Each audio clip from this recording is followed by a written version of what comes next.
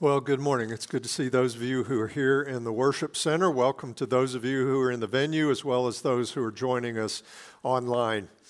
Before we turn to the Word this morning, I wanted to mention just a couple of things. First, you may have noticed that more and more people are returning to in-person worship, and that includes some of you. I saw some people in the foyer a little bit ago that I had not seen in 1 year. It's an amazing thing. It's so great to see people after so long an absence. And many of those returning, many of you are families who have kids that are in our Next Gen programming, and that's why you've come to this service. In a few weeks, we're going to add an additional hour for Next Gen programming, so you have another option of when you can come with your children. But until that time, this 9:45 service is often, almost always full to overflowing, both in the worship center here as well as down in the venue. Many of you responded a couple weeks ago, actually about a month ago. We asked 50 or so of you to go to a different service, and a number of people did. We're very thankful for that. The fact remains that this hour is still really full, and the last thing we want is for people to come and not have a place to sit. Last week, there were as many people here during the 9:45 hour as there were the other 2 hours combined. And so, coming this morning with another request, we're asking 50 or 60 of you who can to move to either an earlier or later service. If you can't, absolutely no shame in that, or if for whatever reason it doesn't work for you, we really don't want all of you to go to a different service. We assume that you're here because this is your preferred hour, but as a sacrifice, as a way to serve others, we'd like for 50 or 60 of you to move to either the early or the late service. Just so you know, we're not going to give you a mug. We're not going to give you complimentary pretzels or anything like that. We're just asking if you would. Something that might help you make the change to a later hour is that beginning next Sunday, we're moving the service from 11:15 back to 11 o'clock. And we're also adding live worship in the venue during that hour. And so beginning next week, we'll have 3 services, 3 service times, and all 3 times we'll have worship in this room, in the worship center, and in the venue. So that'll be at 8:30, 9:45, and 11 o'clock. And of course, we'll continue to live stream at 8:30 and 9:45.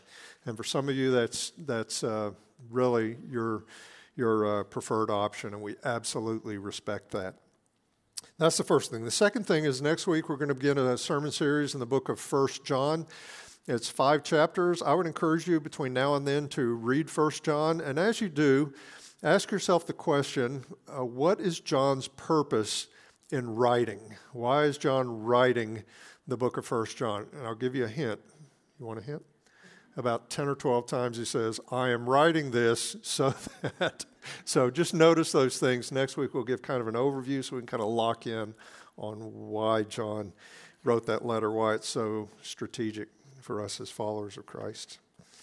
Well, this morning we have baptisms, and there are 7 people being baptized over the course of the morning. 2 of those will be baptized during this hour.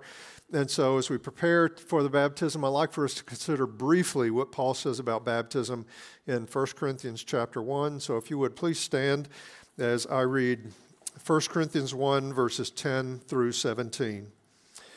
Paul writes this. He says, I appeal to you, brothers, by the name of our Lord Jesus Christ, that all of you agree and that there be no divisions among you, but that you be united in the same mind and the same judgment. For it has been reported to me by Chloe's people that there is quarreling among you, my brothers.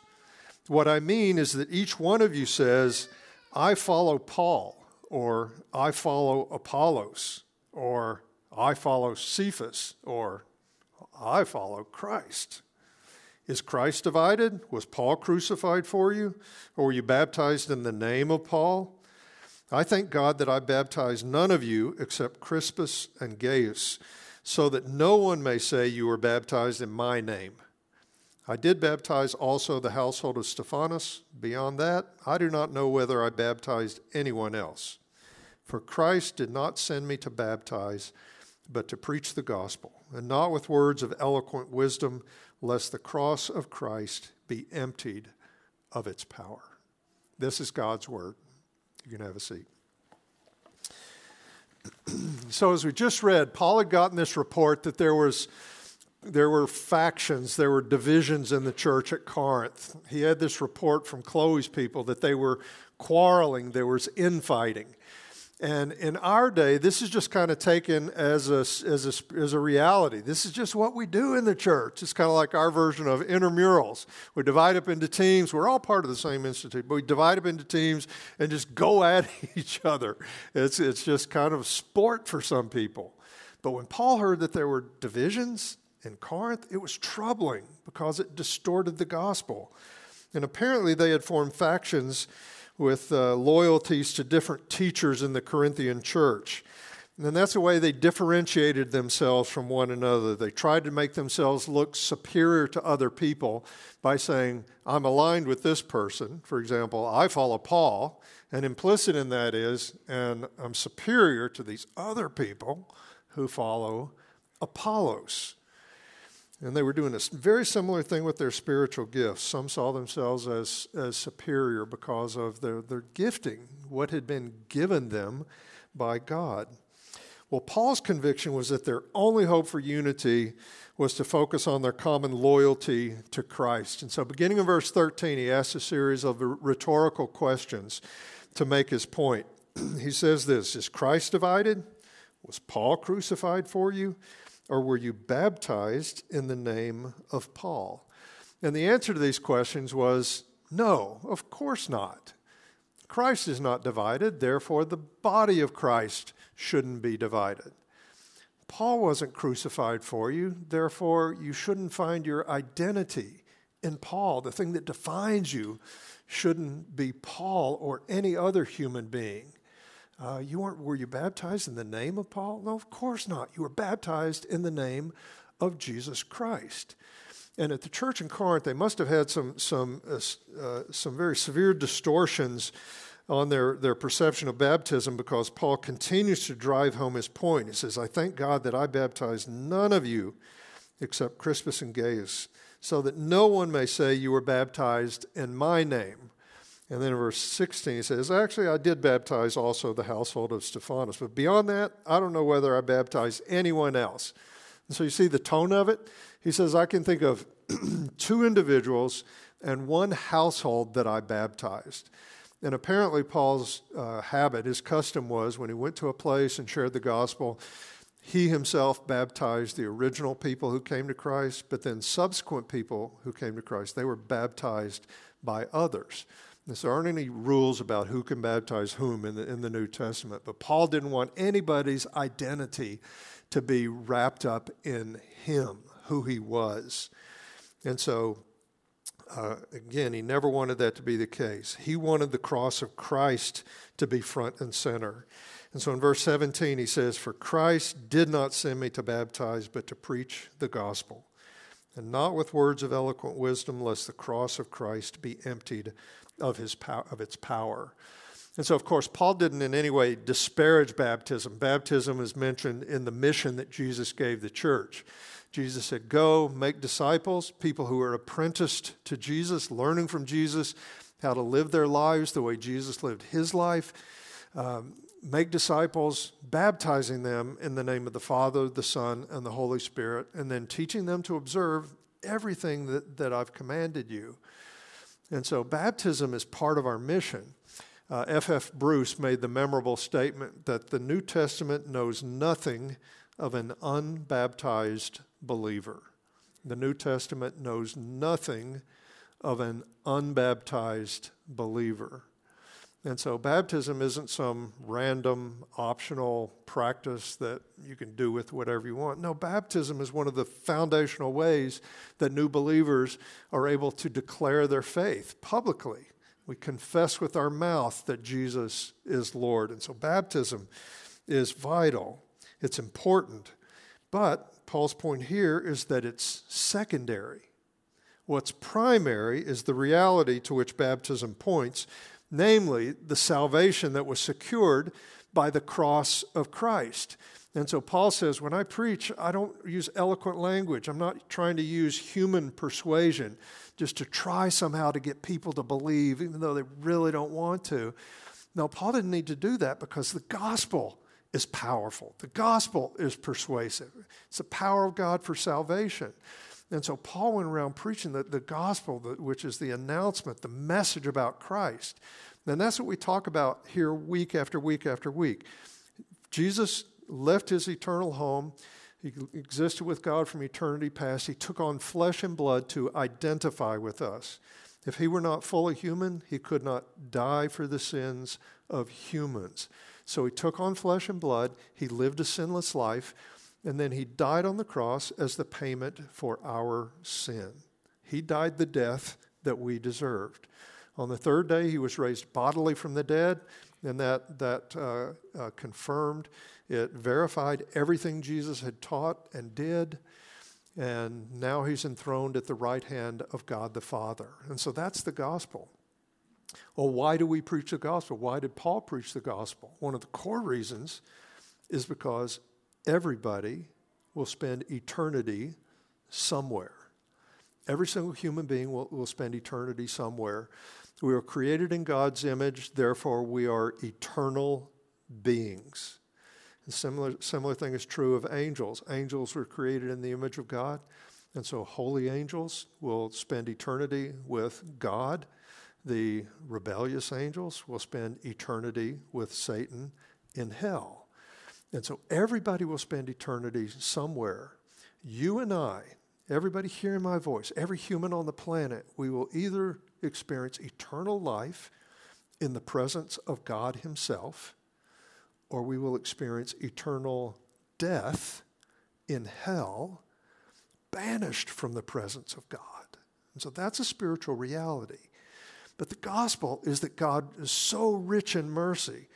He so loved the world that he sent his unique Son to die for us, so that whoever believes in him, you, me, everybody, whoever believes in him will not perish, but will have eternal life. And so those that are being baptized today are declaring, I've experienced eternal life. They're not raising their hands and said, I've arrived or I've attained any certain level of maturity. No, they're saying, I believe that when Jesus died on the cross, he died as my substitute. He got what I deserve. I put my faith in him, and God has forgiven me. He's washed me. He's made me a new creature in Christ. And now I have this life in Christ. And so it is my desire to walk with Christ throughout this life and on into eternity. And by his grace, that's what will happen. And so that's their declaration. And that is the declaration of every single believer in Jesus, not just a select few. Therefore, baptism is an expression of our unity in Christ. Baptism declares that we all stand before God on level ground. We all stand before God in need of his grace. And so baptism is an expression of our unity in Christ. Whatever differences we have when it comes to non-essentials, whatever differences we have when it comes to how we apply Scripture, this is our commonality, the cross of Jesus Christ. Ephesians 4:5, Paul said there's one Lord, one faith, one baptism. And so it's with great joy that we declare our unity through baptism. It's illustrated through baptism. And this is how it's going to work this morning. Different churches have different traditions, but what's going to happen here? In a few minutes, you're going to see a video of the testimonies of those who are being baptized, of all 7 who are baptized across the morning. They'll be talking about their faith, what their circumstances when they came to Christ, people that have influenced them, what God has done, is doing in their lives. And then after we watch the testimonies, we'll have the actual baptisms. And people who are baptized here at Faith have the option of having someone baptize them, either one of our pastors or someone who has influenced them, built into their lives spiritually. And so here's how the actual baptism works. So the two people get into the water together, the person being baptized and the person that's going to baptize them. And the person being baptized will answer these three questions. First of all, the question, trusting in the gracious mercy of God, do you turn from the ways of sin and renounce Satan and all the spiritual forces of evil in the world? And they say, I renounce them. Second, do you turn to Jesus Christ and accept him as your Lord and Savior, trusting in his grace and love? I do. Will you be Christ's faithful disciple, obeying his word and showing his love? I will, with God's help. So that's a pretty serious declaration, right? And so it's this comprehensive declaration of I'm all in when it comes to the Father, the Son, and the Holy Spirit. And then after they're baptized, we as a church will have the opportunity to respond. And so we will be asked this question, people of God, what is our response? And then this will be up on the screen. And we'll say this all together out loud. So why don't we practice that now? People of God, what is our response? We receive you into the household of God, confess the faith of Christ crucified, proclaim his resurrection, and share with us in his eternal family. And so in this service, Ashlyn Hahn will be baptized by Maria Grimes, and Josh Stevenson will be baptized by Brian Anderson. And so as you turn your attention to the screen, like for those who are going to be baptized to come to the changing area.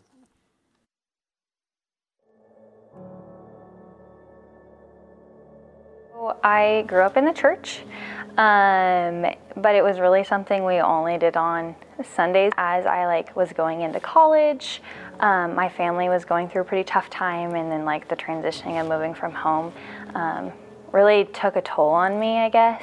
I decided randomly one day to catch up with an old friend, and in our conversation, they said, "Hey, how's your faith?"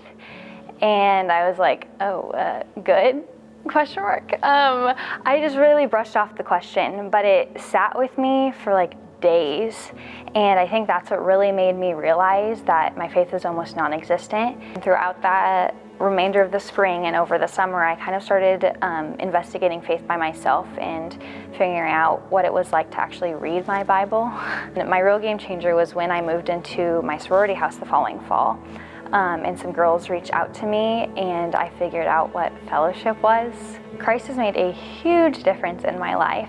I feel like the biggest thing that stands out to me is just the overflowing joy that he places in me, I guess. I think that I've discovered that even through really difficult circumstances, I can still wake up each day and be joyful, even on the days that I might not be the most happy.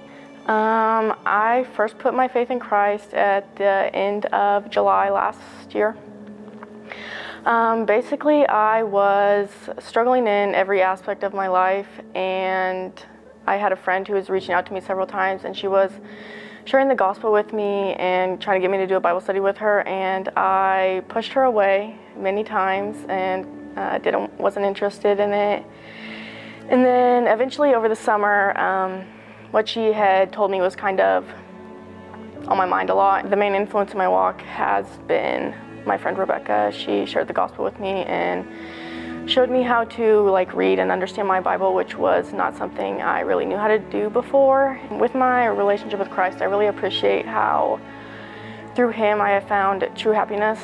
Before I was pursuing my relationship with Christ, I struggled a lot mentally, and I wasn't happy, and I tried to find my happiness through what I deemed as good circumstances or the opinion and approval of other people, which usually left me unfulfilled and not happy.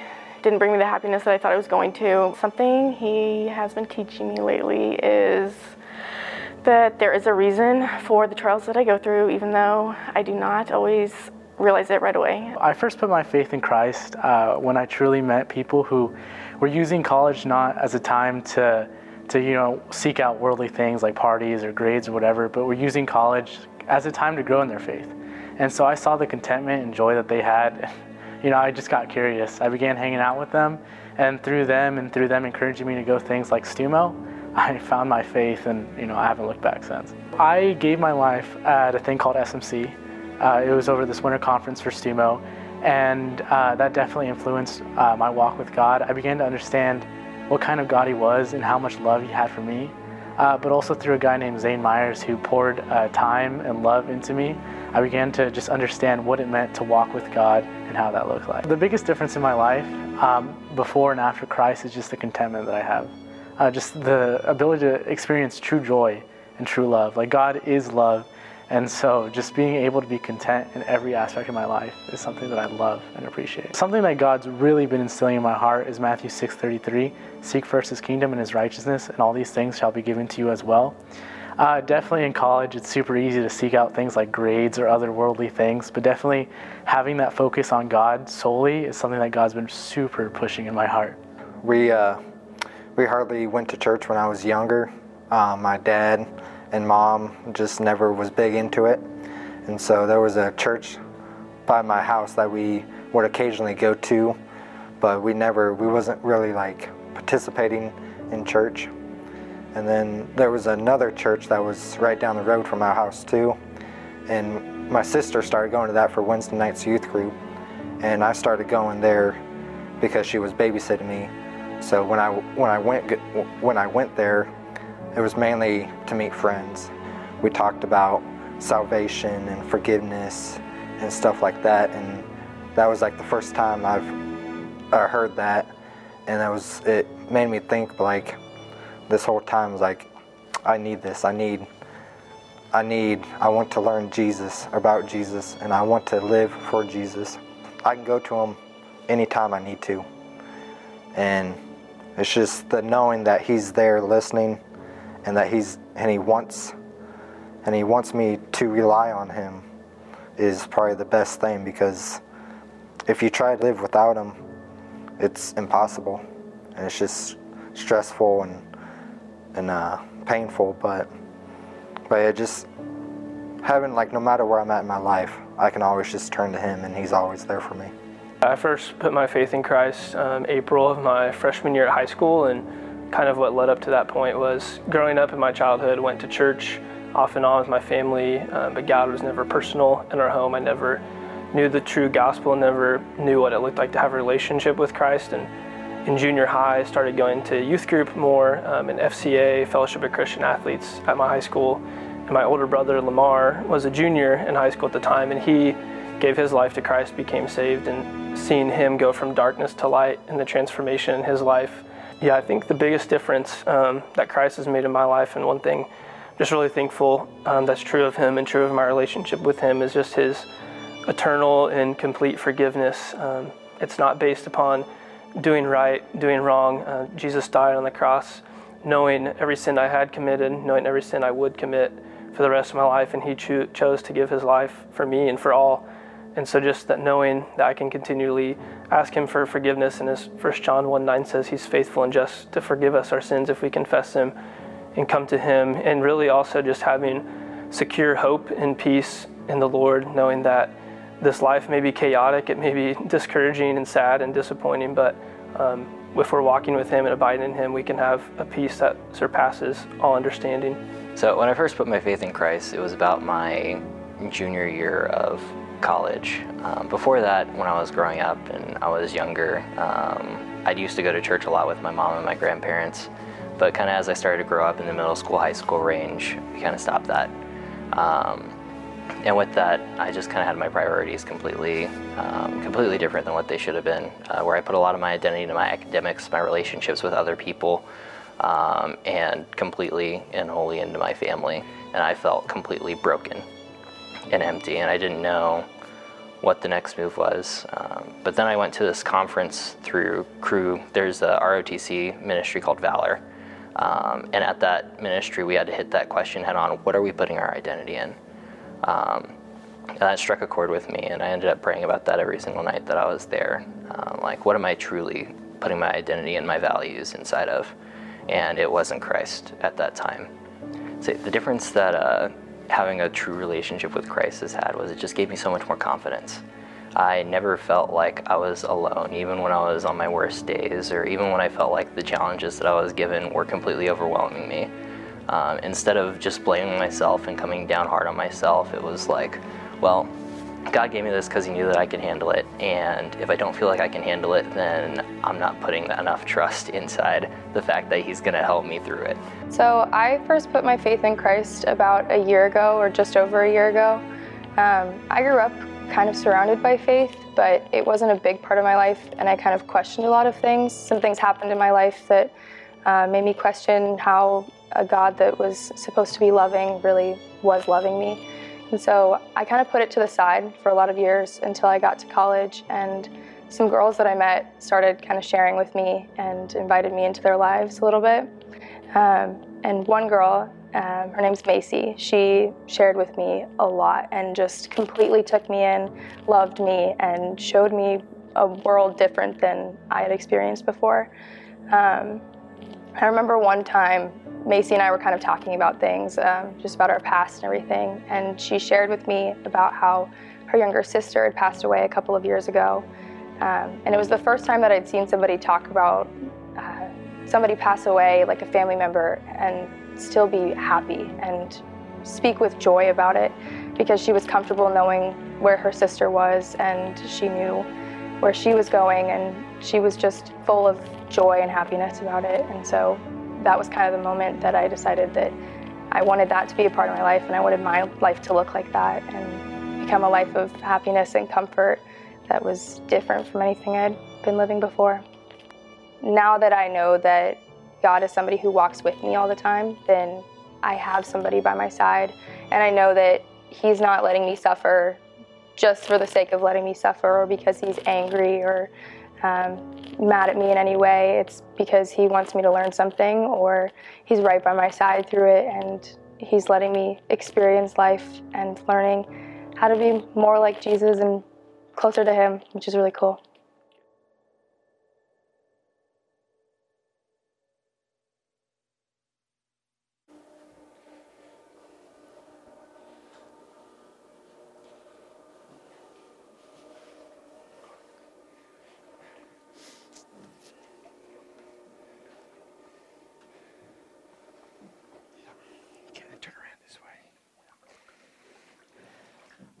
Josh, it is my privilege to baptize you today. Appreciate your heart to lean into Christ and to seek him and to walk with him. And so I want to lead you in a confession of your faith.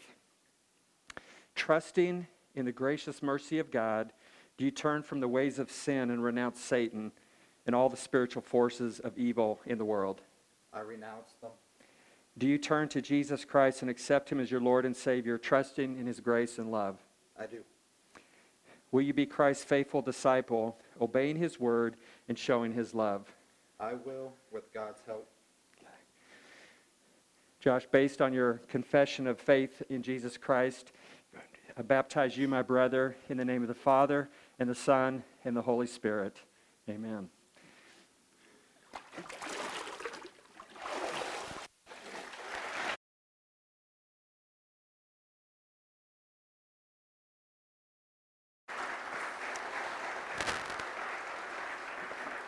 People of God, what is our response?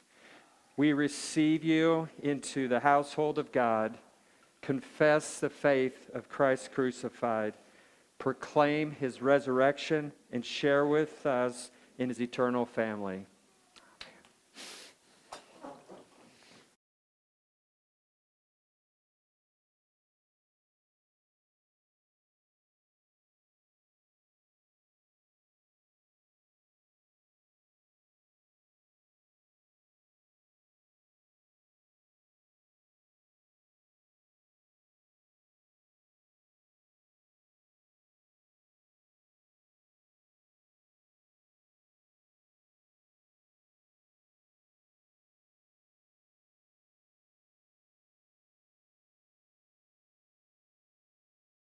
Ashlyn, just watching your life over a year now, it's just been so evident that God has been working in and through your life. And from the moment that you brought a list of questions to hang out with me because you wanted to learn, I knew that you were going to be someone who's going to be faithful and just loved God deeply. And so I'm excited to lead you in a confession of your faith.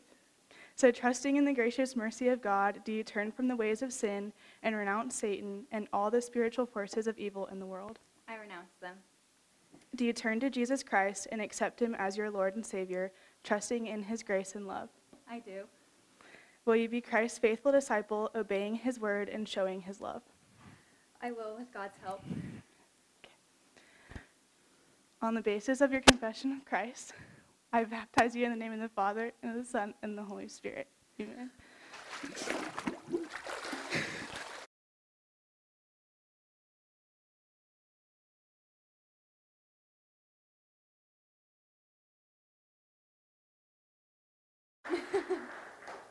People of God, what is our response? We receive you into the household of God, confess the faith of Christ crucified, proclaim his resurrection, and share with us in his eternal life.